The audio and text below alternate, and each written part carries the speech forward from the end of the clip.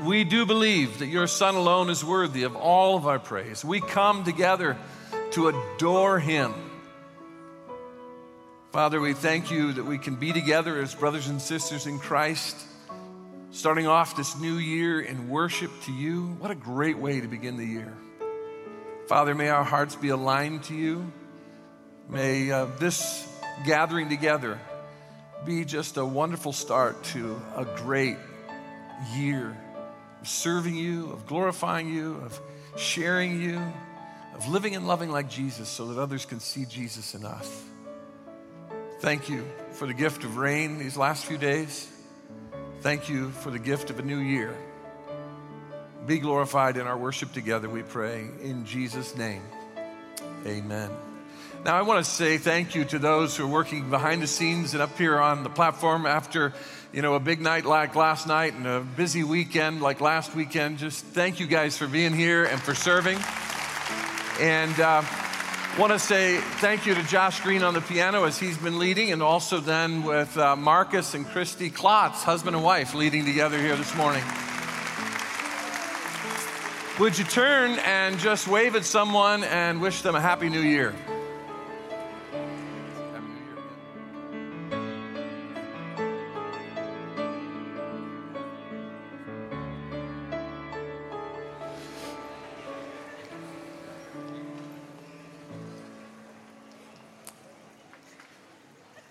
Well, Happy New Year. Glad to see you here this morning.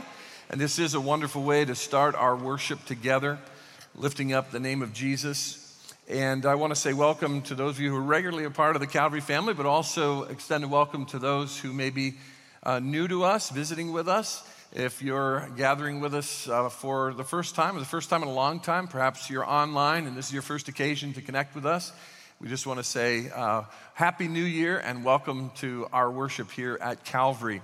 For all, you can just go to the barcode or the QR code, I should say, on the armrest near you there. You can scan that to get our bulletin. You can get teaching notes to follow along with Pastor Brian in a few moments. He's got a great message on prayer. You're going to want to take notes. You can go there by just scanning the QR code. One of those links will be for the teaching notes. If you are new to us, either online or in person this weekend, we'd love to connect with you. There is a place there in our bulletin and on that QR code where you can just answer a few questions. Let us know that you're with us, and we'd just love to respond. And thank you for being with us this weekend in worship. There it just says connect with us. Click on that, and you can connect with us. We can pray for you about needs you might have. It's a great way to just make that connection between us as a church and you as you're visiting with us this weekend. And then I want to just make sure we draw our attention to a couple of things that are coming up in the next few weeks. 2 weeks from now, on January 15th, we have a marriage enrichment workshop with Rick and Karen Schertz. And this workshop is going to be offered in both the 9 o'clock hour that Sunday morning and the 11 o'clock. If you come to the 9 for the workshop, you can attend worship at 11. If you come to the 11 for this marriage enrichment workshop, you can attend worship at the 9. And the Schertzes do a great job with a lot of expertise and background in therapy and counseling of incorporating biblical principles and Christian values into what they do in these workshops. And so the title of the workshop is Managing Emotions in Marriage. We've just come through the holidays, and there are all kinds of emotions. Then just wait till the credit card bills come in a few weeks. There'll be a lot more emotions that we'll feel together in our families and in our marriages, but they're going to be talking about some very tangible principles and ways in which we handle emotions in marriage. That's coming up in 2 weeks. Then 3 weeks from now, we kick off a new round of our discipleship classes here at Calvary. We have the 101 through 401 level classes, and each of them has a distinct focus and purpose. But I want to say to you this morning that if you're newer to Calvary in the last several weeks or months, the one we'd really encourage you to step into first is the 101 class, Discover Calvary. This is an opportunity for you to begin to belong more, to get connected to who we are, our history, the vision God has given us, our values, who we are, and what we believe doctrinally, and to really get connected with us in a deeper way. And so you'll want to go, again, you can do a scan of that QR code, or you can go to calvarywestlake.org and simply look for the link that connects you to our discipleship classes. The 201, 301, and 401 will kick off as well, and some of you have been a part of those. Take advantage of the next step for you in these discipleship classes. And if you're newer to us, that 101 class is a great way to get grounded. It's also a way to become a member here at Calvary. And so I'd encourage you to pay attention to those classes and that opportunity to grow deeper in your walk with Jesus so you can live and love like Jesus more and more every day. Now, I just want to report we had a great weekend of services last weekend, Christmas weekend, 5 services. And we had over 8,500 people attend one of those 5 services. That's a great number. In just the last decade, that's the second highest attendance in Christmas Eve or Christmas weekend. And so a lot of people got to hear the good news of Jesus Christ. We got to celebrate the birth of Jesus together. So thank you to all who served and worked hard to make that a weekend where Jesus was clearly seen in every possible way. Then I want to give you an update on our Christmas offering. This offering is so important to us. We've been sharing this with you. If you've been with us over the last few weeks, just mentioning that about a quarter of all of our offerings come in December. And so that makes it very important for us in terms of our ministry on our campus, into our community, and around the world. This is how we'll be able to, through this offering, write a check to all of our ministry partners around the world in January for the entire year. And it supports so much of what we do here at Calvary.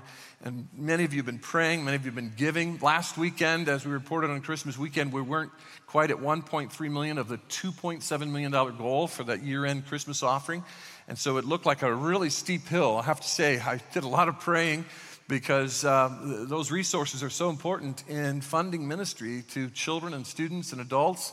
And it seemed a bit challenging, but boy, God really provided. And so last week I reported we had just under 1.3 million. And 1 week later, we're right there at the goal. We're at 2.61 million. Which means there's 83,000 to go, and often we get about that much that comes in the mail that was put in the mail on December 31st and comes in and trickles in the first few days of the new year. So that is an incredible number, and we just praise God for His provision in such a wonderful way. And you know, as we start off each year talking about that number, I always think, man, that number is so huge. And for me personally, it's just a huge number. I think for most of us, it's just so big. And yet, when God moves in all of our hearts, we pray about what we would give as a part of the church family. God provides through us as we give together, and all of us giving together, we watch as God provides for our ministry as a church for the honor and glory of the Lord. I want to say thank you for being willing to pray. Thank you for allowing the Holy Spirit to work in your heart and prompt you in your giving. And we've had a few people today have said, after all we've been saying, people said, I still meant to get something in. Well, as you give today to the offering at Calvary, as we kick off this new year, you can help us finalize that little bit left in that goal for our Christmas offering, but you can also help us get kick-started into the new year, into 2023. And I hope that as you prayed, maybe God prompted you to begin to be a regular giver at Calvary or make your gifts reoccurring so you can keep investing in the ministry of Calvary going forward. You can give, of course, at the boxes at the doors on your way out. They're the silver boxes. You can put cash or checks in those. They're giving kiosks in the lobby. You can also go to calvarywestlake.org/give, and you can give online to the work of God here. But I again want to just stop and say thank you for letting God use you, because every good and perfect gift comes from the Father above, into our own families, into our own lives as individuals. And then as we corporately come together and pray about what God would have us give, and then we give as God moves us, God takes care of the needs. And we see the good news of Jesus Christ advanced as folks invest in God's kingdom right here through their local church at Calvary. Thank you. Thank you, thank you for being sensitive to the Lord and His work in your life.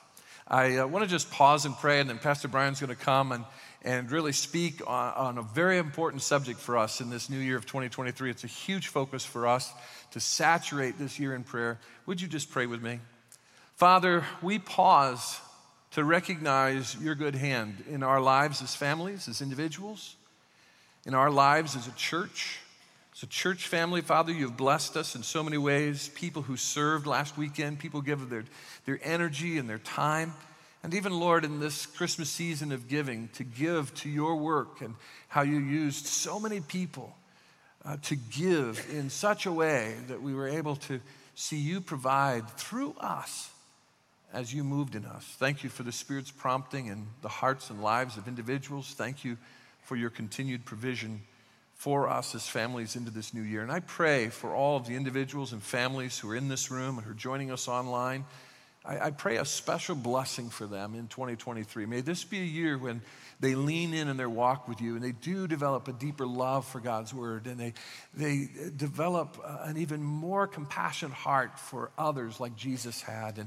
And even as we think as a congregation of empowering the next generation, Father, as I have opportunity to lead forward, and our elders and our pastors and all who serve in various ministries and lead in leadership within our congregation, I pray that you would use us to share the good news of Jesus with those who need Jesus. And not just in word, which is very important, Lord, but also in the way we carry ourselves, the way we love, the compassionate care we show to others. May others see the hope in our lives, in our homes, and in our church, not just in our community, but all around the world. Thank you for being such a good God. Thank you that we can lean on you and trust you no matter what. In Jesus' name we pray. Amen. Amen. Amen. Thank you, Pastor Sean. I want to welcome those of you online, those of you in the room. If you have a Bible with you, I want to grab that right now. We're going to be in Matthew chapter 6. Matthew chapter 6, we'll jump in just a moment. This is a wonderful, wonderful day we get to have here. Isn't it a great thing that we get to start the new year, January 1st, in the house of the Lord with the Lord's people? Isn't that great that we get to be together this morning? This rhythm has not happened since 2016 when we had a Sunday morning that was January 1st, and then obviously happening again here in 2022. But then here's what some of you might know or may not be aware of. Because of how leap year is going to hit, we will not have a Sunday morning where we are gathered on January 1st again until the year 2033.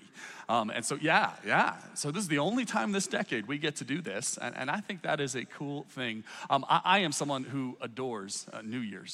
And maybe you're like me, or maybe you're not like me, and praise God. But maybe you're like me, and you also love New Year's. It says in the scriptures that God is going to do a new thing. He loves to do a new thing. And for me, New Year's has always felt like this fresh page, this fresh start for me. And I get that you can start a resolution or a new thing in September, right? There's nothing special about today. And yet there is something about us that's stirred, that something is new and something is happening here. And so it seems to me that every time the new year comes along, I'm trying to ask myself the question of what this year is going to be all about and what God is going to be doing. And here's the question that's rumbling around my mind this morning, and I want to submit to each of you to consider this morning, and it's simply this. What do you want 2023 to be remembered for? What do you want to remember this year for? Because as strange as it sounds on January 1st to say, there will actually come a time when 2023 is just a memory. It is a whole year, and yet it will be a memory you remember. It'll be a story you tell, and the question is, what story do you want to tell about this year? You know, there's certain years in my life I can point back to and remember how God moved or how something changed in my life that changed the trajectory of where I was going. The year was 2004. I was a sophomore in high school, and I had made commitment after commitment for years now of I'm going to read the Bible every day. And it had never really happened and never really come into place until January 1st of 2004. I made the decision I would read the Bible every day, and that decision has rattled throughout the rest of my life. It's shaped my life as I've continued with that practice since January 1st of 2004. I remember 2004 as the year when I fell in love with the Bible. And then fast forward to 2011, I had graduated college the year before. I was on staff here at Calvary and had to start actually managing money and finances of savings and retirement and taxes and budgeting and trying to figure out how to be an adult with my money. And so I remember 2011 as the year where I started figuring out how all of that was going to go and set a pattern that I follow to this day. The year was 2019. I remember 2019 because the year before in 2018, I had turned 30. And then turning 30, I had looked in the mirror and realized very quickly that I was no longer 20 and that there were some changes that needed to take place. And so I just remember January 1st of 2019 really stepping into a series of disciplines all about taking care of my body, trying to eat a little healthier and actually exercise and really take care of my body. 2019 was the year that happened, and it's continued to this day. See, there are certain years where God does a thing in and through our life, and it changes not just that year, but our entire future. And so here's my question for you. What do you want 2023 to be remembered for? What do you want to look back on this year and remember that God did in your life, in your family, and in our church? And if I could be so bold this morning, for everyone who's here, for everyone who's joining us online, let me ask this question. What if 2023 was the year you took your prayer life to the next level? What if this was the year you look back on decades from now and go, that was the year, that was the time where I leaned into prayer like never before? What if you look back on this year and recognize that this was the year your prayer life went from okay to great, from anemic to outstanding? What if this was the year where God stirred you to prayer? I want to suggest and recommend and submit that to you, that on January 1st, 2023, that you would leave this place today making the decision that prayer is going to be a practice you put into place this year, and you would bring your prayer life to the next level. There are certain sermons that are very simple, and I just want to state from up front, my goal is that everyone who's here today, that everyone watching online, that all of us would leave this church service in just under an hour here, that we would leave this church service stirred to pray like never before, and that we would start putting practices in place that allow us to take that prayer life to the next level. In order to talk about that today, I want to look through the most famous prayer in the Bible. And the most famous prayer in the Bible is, of course, the Lord's Prayer. In the Sermon on the Mount, Jesus teaches his disciples and teaches us how we are to pray. And here's what he says in Matthew chapter 6 and verse 5. He simply says, and when you pray. So here's what Jesus does right from the beginning. He makes this assumption, and the assumption is that his followers, his first followers and us, that we would pray. In this chapter, he'll also say, when you give, he assumes we're gonna give.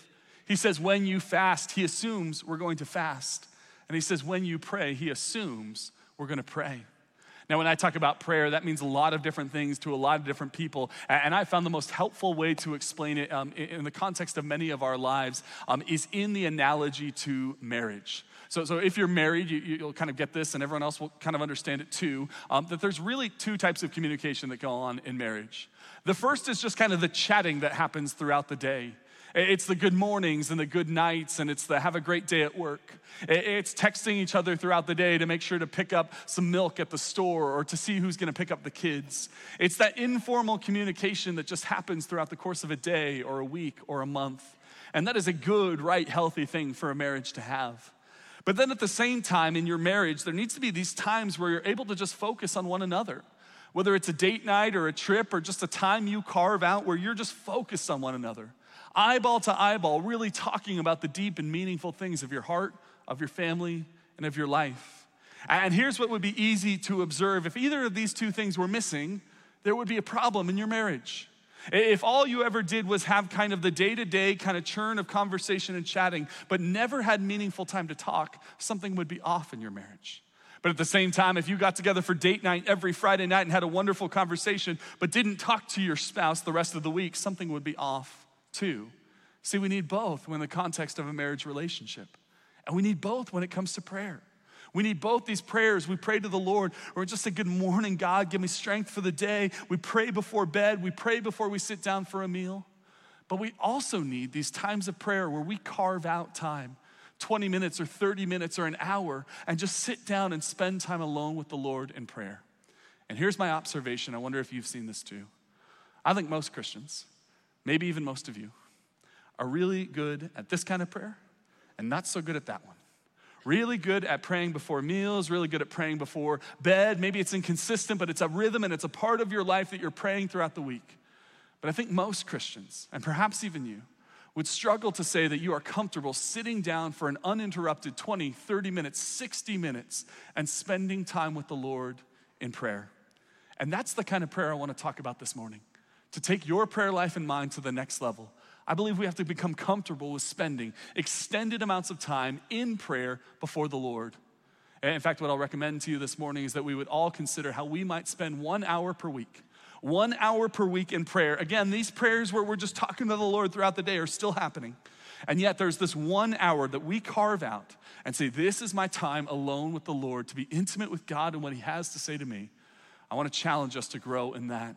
I want to frame this sermon in this way. I want to give you 5 pro tips. 5 pro tips to pray for 1 hour every week.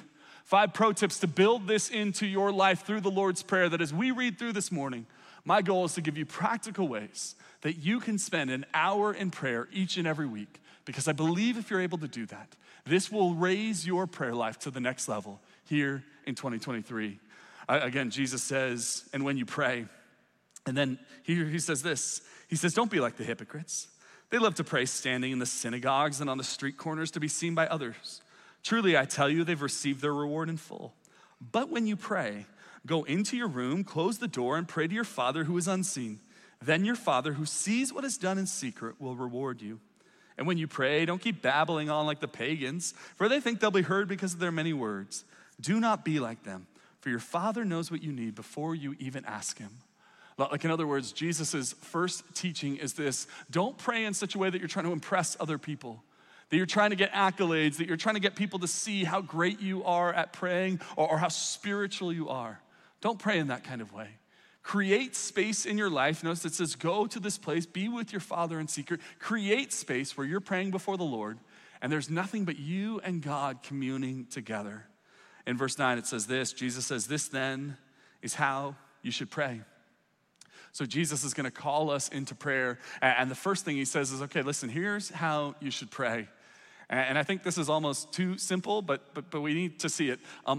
When Jesus is encouraging his followers and teaching them how to pray, the first thing he tells them to do is to pray. And that might sound silly, but it is actually different than what so many of us do when we want to grow in prayer.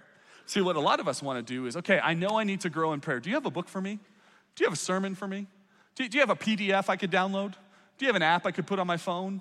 Do you have any of those things? And listen, all of those things are good, right? Healthy things. I'm not down on any of them. But here's the simple and profound observation you need to make about your prayer life, and it's true for you and it's true for me, and it's simply this: that praying is the only way to get better at prayer. I went to seminary to learn that, like it was amazing. Like, praying is the only way we get better at prayer. And so sometimes we want insights of a new sermon or a new idea or a conference or a book, and again, great things. But you wanna know how you grow in prayer? You pray. You wanna know how you grow in setting aside an hour to pray once every single week and you actually build that time into your schedule? You do it. You pray. You don't look for more inspiration. You start putting it into practice. See, I said this morning we'll do 5 prayer pro tips to allow you to pray for 1 hour every week. Here's the first one. It's simply this: that you would put it on your calendar. That you would put it on your calendar. So one of the things I realized years ago as I was thinking about my own prayer life is how everything else important to me makes it on my calendar. I have dentist appointments and I have meetings with colleagues. I have trips. I have all kinds of things that are on my calendar. But when you look at my calendar, it's a reflection of what's important to me. And so what I've tried to do is actually put prayer times in my calendar. If you have a physical calendar that you have in your home and you want to pencil that in, write in prayer into your actual calendar. If you're like me and your calendar's on your phone, go into the app and actually put prayer into every single week. It can be 5 minutes, it can be 10 minutes, it can be an hour. But if you want to take prayer seriously and grow in it, if you want to prioritize it, we prioritize what's on our calendar, what's on our agenda for the day. I want to encourage you to put prayer into your calendar. I want to tell you one of the best ways to do that here as we launch this new year's, and that is to join in with hundreds of other people here from Calvary on our 2023 prayer initiative. If you don't know what's happening here at Calvary, is that right now over 450 people are signed up to pray 1 hour per week. They've selected a time, say Tuesday at 4 o'clock or Monday at 5 or Saturday at 3, and they take that time and they will pray 52 times this year, once per week, at that hour. As of right now, all 168 hours of the week are covered. So right now there is someone who is going to be praying for Calvary and for the ministry of our church into this world every single second of every single minute of every single hour of every single day of every single week of every single month of this year. It's a beautiful thing. In fact, yeah, how cool is that? This is an amazing thing. In fact, here's what's so cool. It's 11 a.m. right now, or a little past 11 a.m. Already there's been 11 people, or maybe more, because certain hours have many, many people in them, who have been praying. Like while you were sleeping this morning, someone was awake praying for you. And I want to invite you to join in on that. My time is 10 o'clock on Monday nights. Here's why I selected 10 o'clock on Monday nights. By 10 p.m., Lord willing, my children are down to sleep, and Lord willing, the middle of the night wake-ups have not begun. That's what I'm trying to do. I'm trying to hit that window, right? And so I know that time works for me. And so 10 p.m. Monday nights, that's when I'm praying. I want to invite you to lean in and to pray, to select the time to be part of what's happening here, to join hundreds of people who are praying. We'll send you an email when you sign up every single week to give you things to pray about, some tips on prayer, some ways you can lean in. But I want to encourage you to sign up before you leave the church campus today. If you're here on campus, there's a display in our lobby. You can't miss it on the way out. And I want to encourage you to grab a card, to write your name down. It's a simple process. It'll take you 30 seconds. But you'll do that in a way to sign up and to lean in with hundreds of people praying. And for those of you who are online right now, you can go to the front page of the Calvary website. There's a link where you can do it online. But I want to encourage everyone, if you want to take prayer seriously and prioritize it, you got to put it on your calendar. And one of the best ways to put it on your calendar is to pick 1 hour that you will pray every week for 52 weeks in 2023 and see what God does as you prioritize what you say you value most. Again, Jesus begins the prayer. He says, this is how you should pray. And here's the first words. Verse 9, our Father in heaven, hallowed be your name. Our Father in heaven, hallowed be your name. And in just 8 words, Jesus begins his prayer with the 2 postures we must have before our God when we come before him in prayer. So this is this beautiful thing. He begins the prayer by calling God Father, like he's our dad. That's how we should approach him when it comes to prayer. He's a good father. Jesus doesn't look at God and say he's a distant deity who doesn't care about you. He's not some king who's unconcerned with what's going on down here. He's not some deist watchmaker who created the world and then took off for somewhere else. He is a father who cares about you, cares about your life, knows what's going on, is filled with goodness and compassion toward his children. God looks at Jesus talks about God and describes him as a father, our Father in heaven. But then at the same time, he's also going to say, hallowed be your name. Hallowed be your name is another way of saying, holy is your name. Let your name be known as holy throughout the earth. When we say that the name of the Lord is holy, we're saying a lot of things. But at a bare minimum, we're saying at least 3 things. And here are the 3 things we mean when we say that God is holy. We mean that he is utterly different. He is utterly different than us. I need us to know God is not a bigger, better version of you. God is not like you, except smarter and more powerful. His ways are not your ways. His thoughts are not your thoughts. Sometimes when I get frustrated and I go, well, if I were God, I would do blank. Here's the truth. I'm not God and I'm nothing like him. He is utterly different. He is totally righteous, meaning everything he does and says is right in and of itself. God is the essence of holiness. He is the essence of righteousness. When we say hallowed or holy is your name, we are declaring that he is righteous. And finally, when we say holy is your name, we are declaring that he is eternally glorified. He is the one to every knee which will bow. He is the one who is the King of kings, the Lord of lords, above all things. So when we pray, our Father, we are talking to a God who loves us like a dad, who has compassion and intimacy with us. And yet when we pray holy or hallowed is your name, we are praying to a God of infinite power and might who is holy above all things. And Jesus, in 8 words in the beginning of his prayer, describes God as both. And that's the posture we've got to have before our God. When we pray the Lord's Prayer, we are praying, our Father, yes, he is intimate with us, but we are also praying, holy is your name. He is infinitely powerful. And we bring these things together. We internalize these truths about our God when we pray. And here's what I want you to know. The way we internalize these precious truths, like our Father, holy is your name, about God, is through a practice called meditation. Through a practice called meditation. The way I internalize truths, like God is both Father, but he is also holy, is through meditation. Meditation is the way we internalize these truths. Now, I say meditation, and I know that throws some of us off, because meditation is something that's kind of everywhere in our culture, and it usually doesn't seem attached to the Bible. But here's what I want you to see from Richard Foster, who writes the book Celebration of Discipline. He writes this on meditation. He says, whenever the Christian idea of meditation is taken seriously, there are those who assume it is synonymous with the concept of meditation centered in Eastern religions. In reality, the 2 ideas stand worlds apart. Eastern meditation is an attempt to empty the mind. Christian meditation is an attempt to fill the mind. The idea is quite different. The ideas are quite different. So see, when most of us hear meditation, what we hear is empty your mind, detach from reality, think about nothing. And I want you to know that that is not Christian biblical meditation. Christian biblical meditation is not about emptying your mind. It is about filling your mind with the truths of Scripture, with the reality of God and what He has to say. Christian meditation is not about emptying your mind. It is about filling your mind. And so here's the second prayer pro tip I want to offer to you as you go into this year. I want to invite you to practice what we would call meditative breath prayers or breathing prayers. Meditative breath prayers are a way we fill our mind and meditate on Scripture. And so let me give you an example. So in Matthew chapter 6, what we just read says, "Our Father in heaven, hallowed be your name." Our Father in heaven, hallowed be your name. Here's how a breath prayer works. When you breathe in, you deliberately breathe in the words, "Our Father in heaven, hallowed be your name." Our Father in heaven, and as you breathe out, hallowed be your name. Our Father in heaven, hallowed be your name. I know people who set timers for 1 minute or 2 minutes or 5 minutes or 10 minutes. I know people who do these prayers for an hour, where they're just breathing in Scripture and breathing out Scripture. Our Father in heaven, hallowed be your name. Or most famously with breath prayers, there's these words, "Jesus Christ, Son of God, have mercy on me."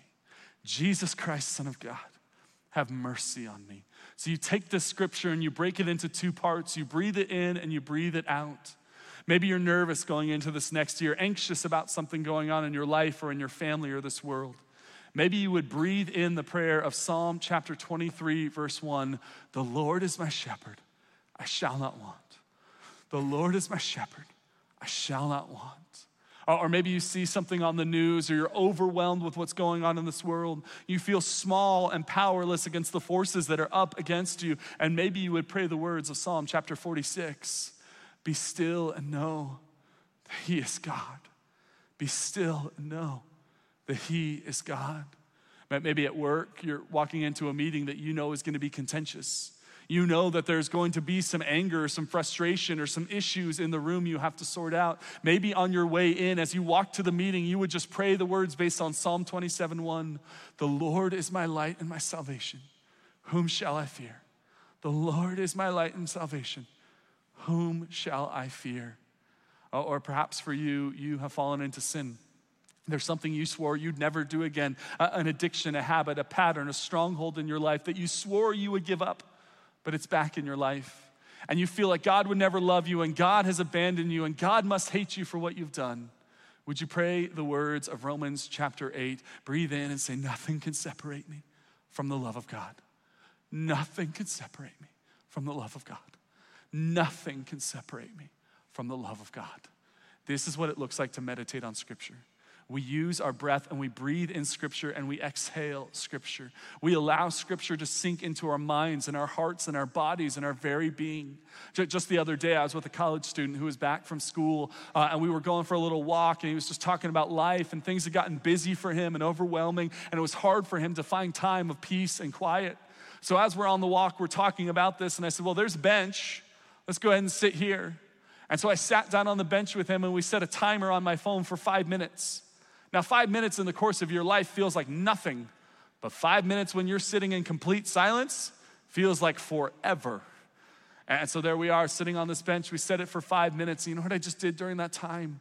Just went, "Jesus Christ, Son of God, have mercy on me. Jesus Christ, Son of God, have mercy on me." Do you know how much it settles your soul for 5 minutes to breathe in and breathe out Scripture, to meditate on the truth of the Word of God? So that's what I want to invite us toward. These meditative breath prayers where we pray in the Scriptures, where we breathe in the Scriptures, we inhale them and we exhale them. Remember the words of Psalm chapter 1 that says, "Blessed is the one who does not walk in step with the wicked, or stand in the way that sinners take, or sit in the company of mockers, but whose delight is in the law of the Lord, whose delight is in the Bible, who meditates on His law day and night." Do you want God's blessing over your life? Do you want His blessing over your family, over our church? Do you want God's blessing to flow? Man, it says to not walk in step with the wicked, but to be a person who meditates on the Word of God day and night. I invite you toward these breath prayers. In verse 10, it says this. It says, "Your kingdom come, your will be done on earth as it is in heaven." This is the content of Jesus' prayer. He begins to pray that God's kingdom in heaven would make its way into this earth, that His will would be done on earth just as it is in heaven. That in heaven right now, everything is going exactly as how God would want it to be. And our prayer as followers of Jesus is that everything happening in heaven, exactly as God would want it to be, would happen here on earth. See, when we pray, here's what we're praying. We are praying that God's will would be done in our church or in our family, just as it is in heaven. Just as it is in heaven, in our family, that in our family with our wife and our husband, our children, that God would make himself known in our family as it is in heaven. We're praying that God's will would be done in our church as it is in heaven. That this would be true of Calvary Community Church, that God's will would be done here in the way we love one another, love our neighbors, and love our God. We want to pray that God's will would be done in our city as it is in heaven. That God's will would be done in the Conejo Valley as it is in heaven. We want to pray that God's will would be done in the state of California as it is in heaven. That our prayer when we see what's going on in our state is not just us being angsty or angry, but rather praying, God, would your will be done in this state? Would your kingdom come in this state? Would you bring revival? Would you bring millions of people to faith in Jesus? We want to pray that over our state. And then finally, we want to pray that God's will would be done in the United States of America, just as it is in heaven. Like, you know, one of the things I'm trying to discipline myself to do is not just see something on the news about what's going on in our government or in our nation and react with anger and resentment and just bitterness and just kind of react that way. What I'm trying to do is to take that and drag it before the Lord in prayer. To say, Lord, I see that and that is wrong and that is wicked. And I want to ask that your will would be done here in this nation as it is in heaven. Let's be the type of people. Let's be the type of people who want to pray this over our families, our church, our city, our state, and our nation.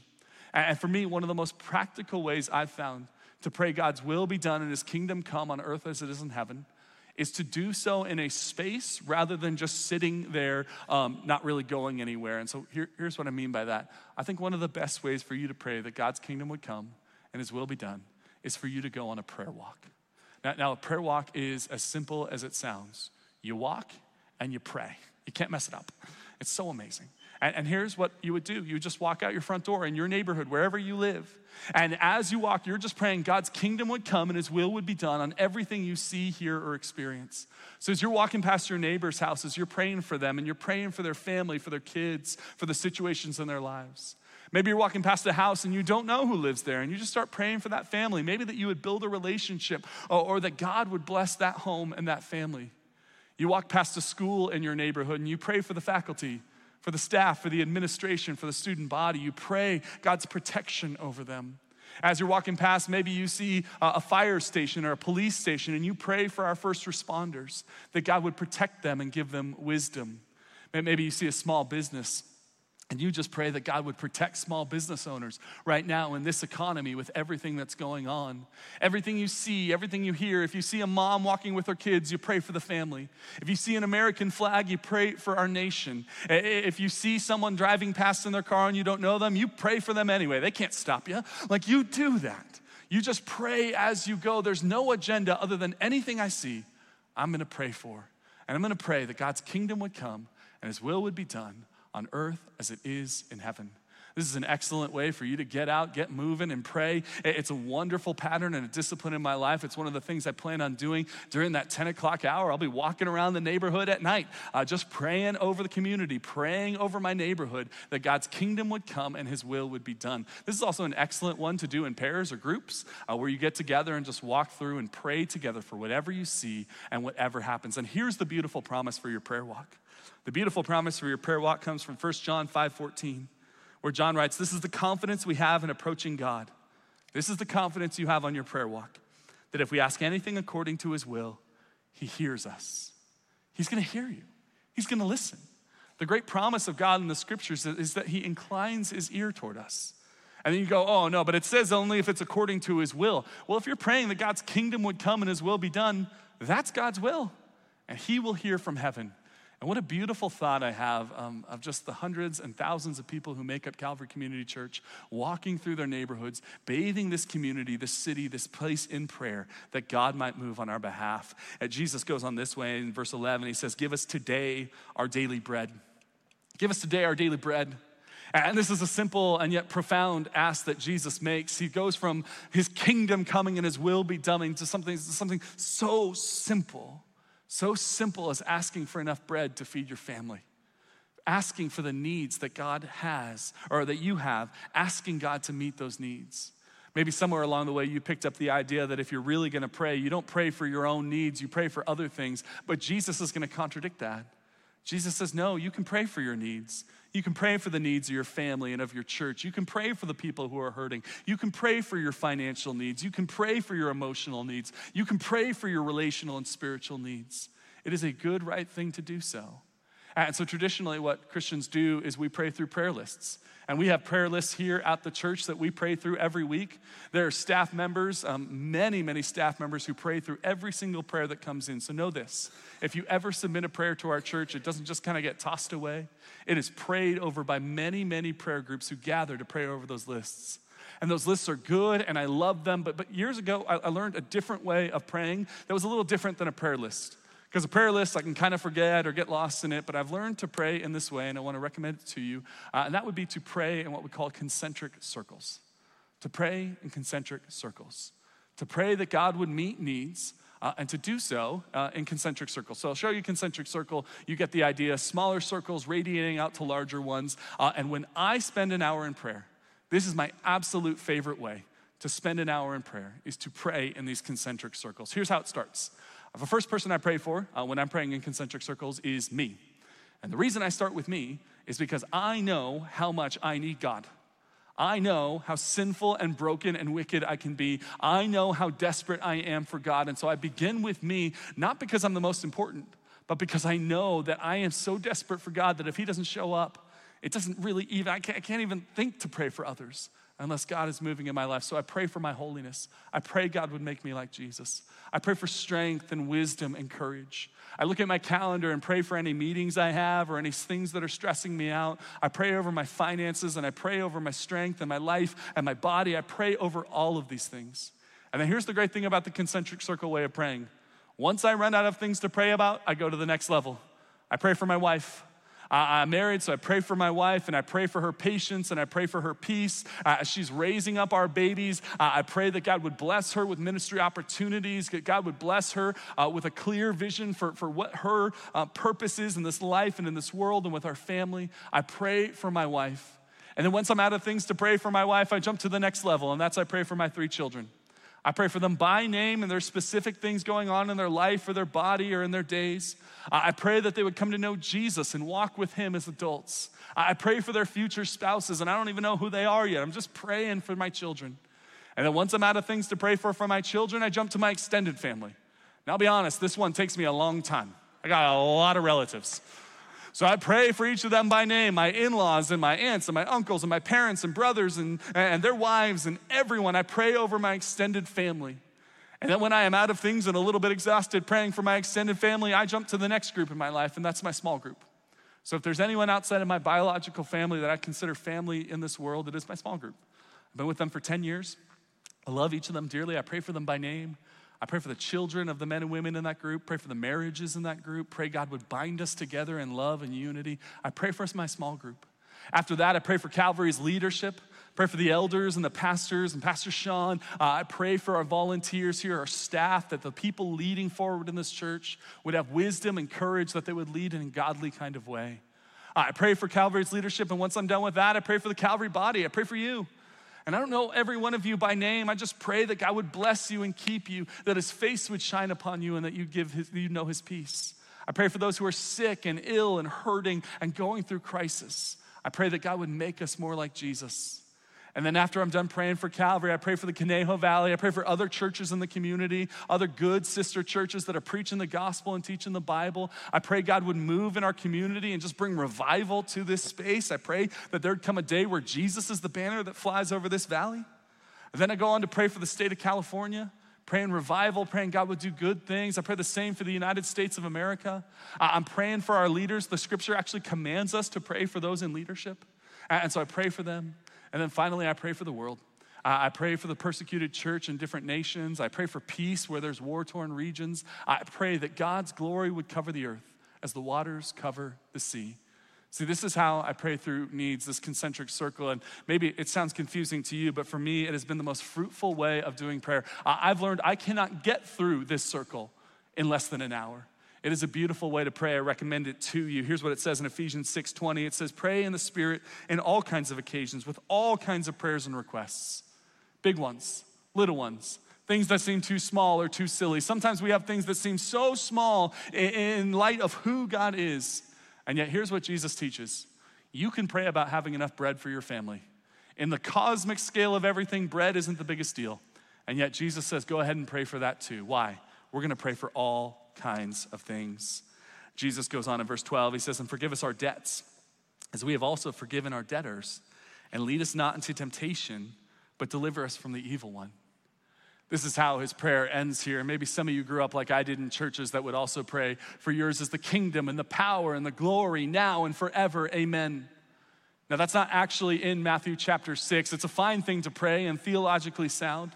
But Jesus ends his prayer with two things. He ends his prayer with debts, meaning that the sins we've committed, the trespasses against one another and against God. And he ends his prayer with temptation, the weakness and the vulnerability we have. And I think it's interesting to me that Jesus ends his prayer with these two things, debts and temptations, because I think we need to recognize this, that the Lord's Prayer ends with the recognition that we are weak and we're vulnerable. The Lord's Prayer ends with a recognition that you and I are weak and you and I are vulnerable. And if that's the case, here's what we need to remember, that prayer is not a celebration of your strength, but a recognition of your weakness. Prayer is not a celebration of how strong or mighty or grand you are, but rather a recognition of how weak and vulnerable and in need of God, desperate for his presence, you and I actually are. The person who is filled with pride and arrogance will not be able to pray for very long, but the person who humbles themselves will be able to pray for a long, long time because they know that they need God. And so here's the final prayer pro tip, number 5, that you would humble yourself in the sight of the Lord.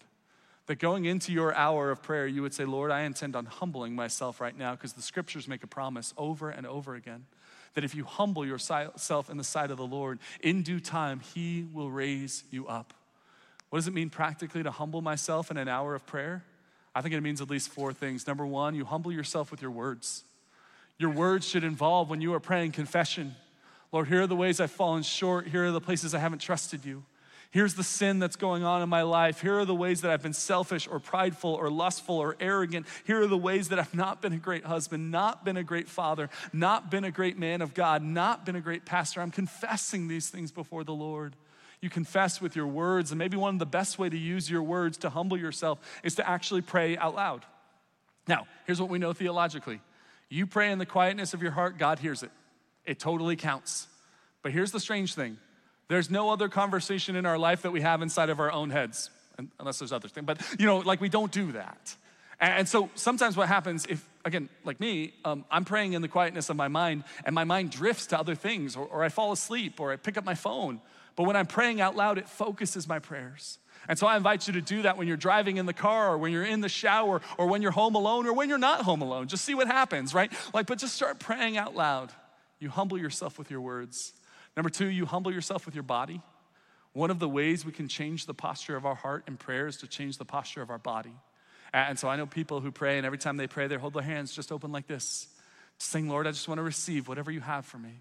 I know people who pray, and their hands are raised in the air as a sign of surrender. God, whatever you have for my life, I'm in. There's people who pray on their knees every single day by their bedside. In fact, there are people who try to pray in such a way that their feet don't hit the floor first, their knees do.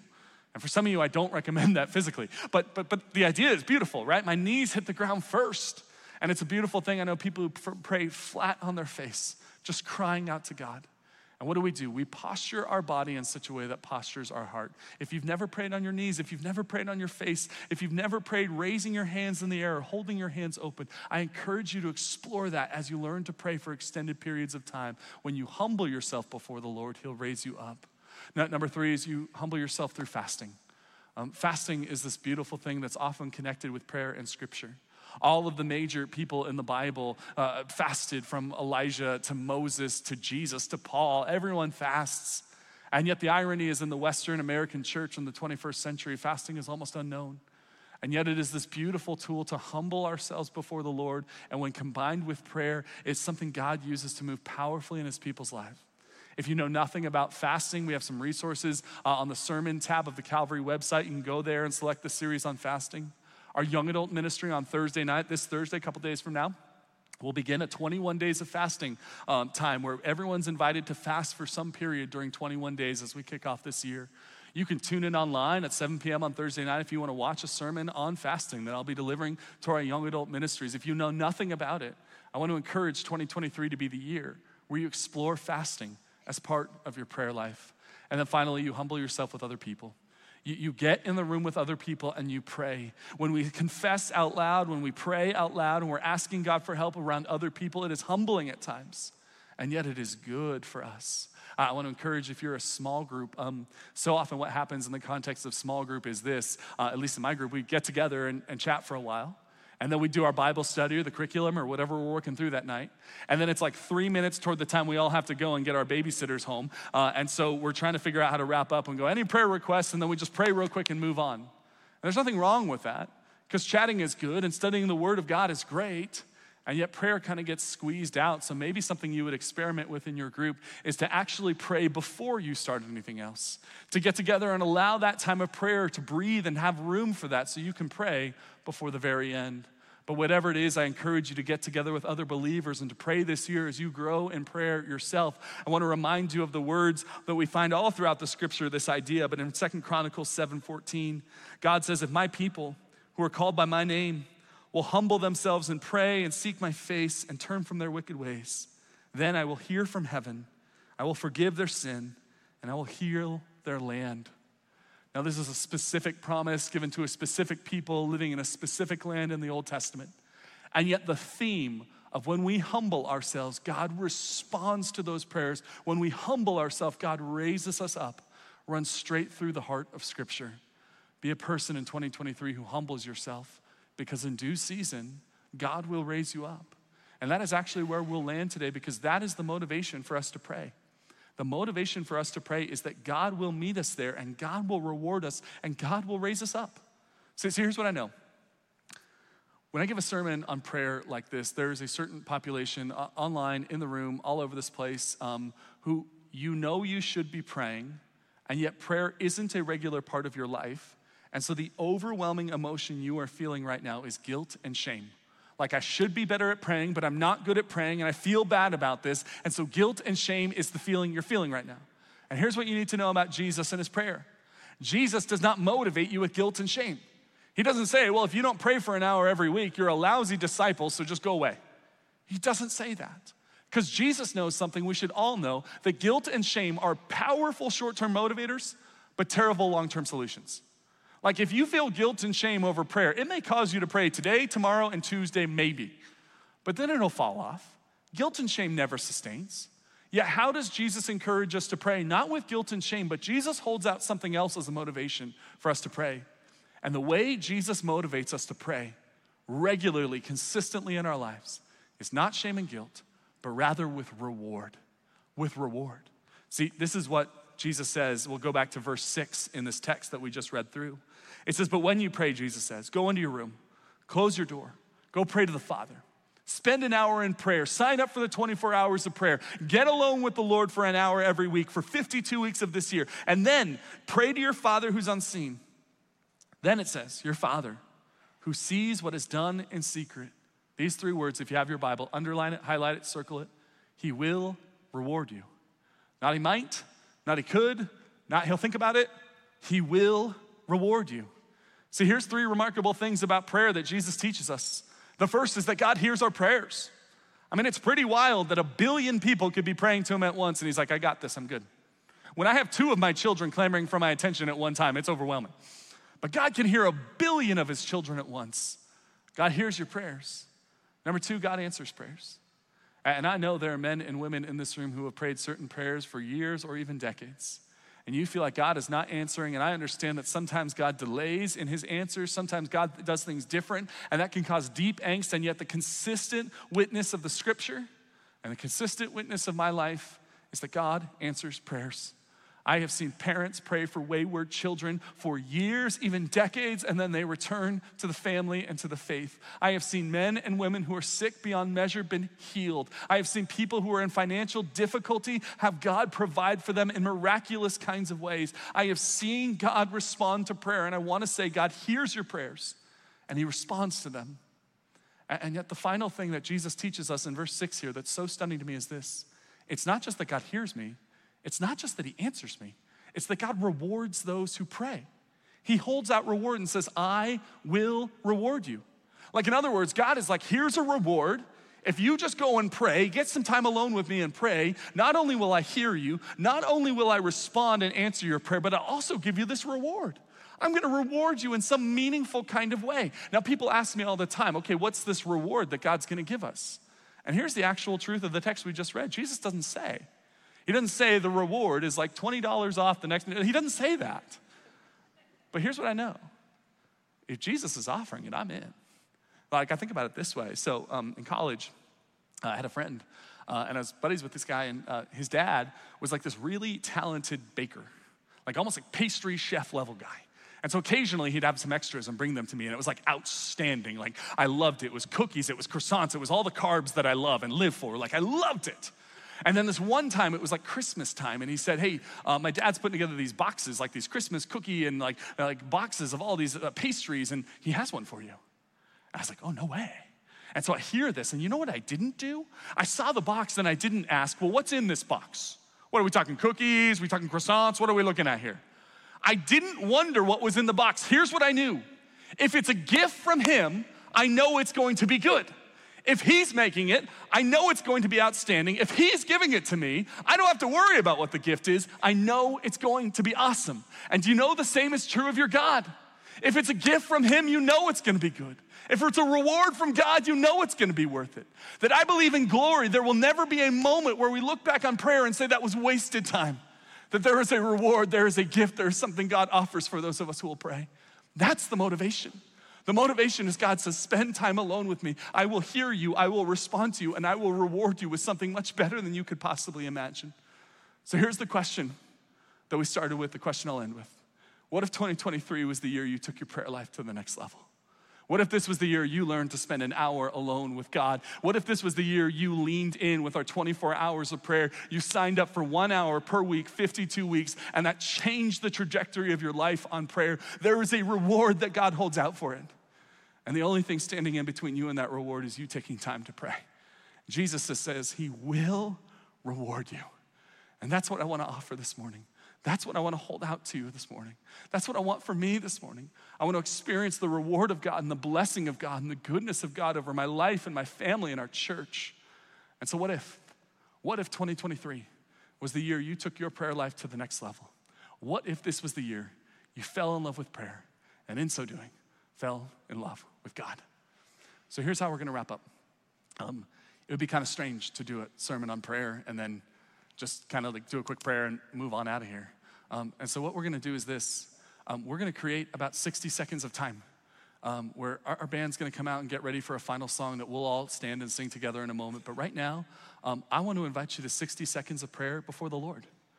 Maybe for you, you've never prayed. And do you know what's so cool? There's a God in heaven, the creator of the universe, who will listen to you right now in this moment.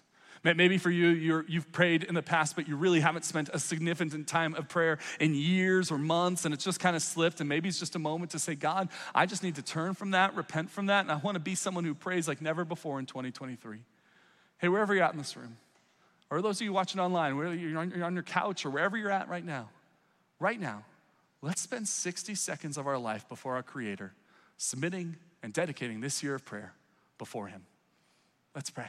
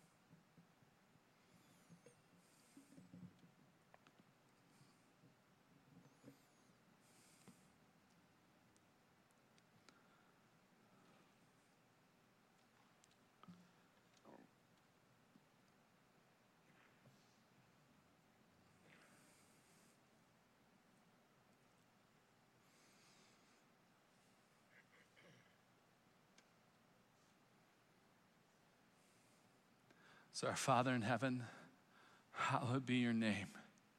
Your kingdom come, your will be done on earth as it is in heaven. Give us today, this day, our daily bread, and forgive us our debts as we forgive our debtors. And lead us not into temptation, but deliver us from the evil one.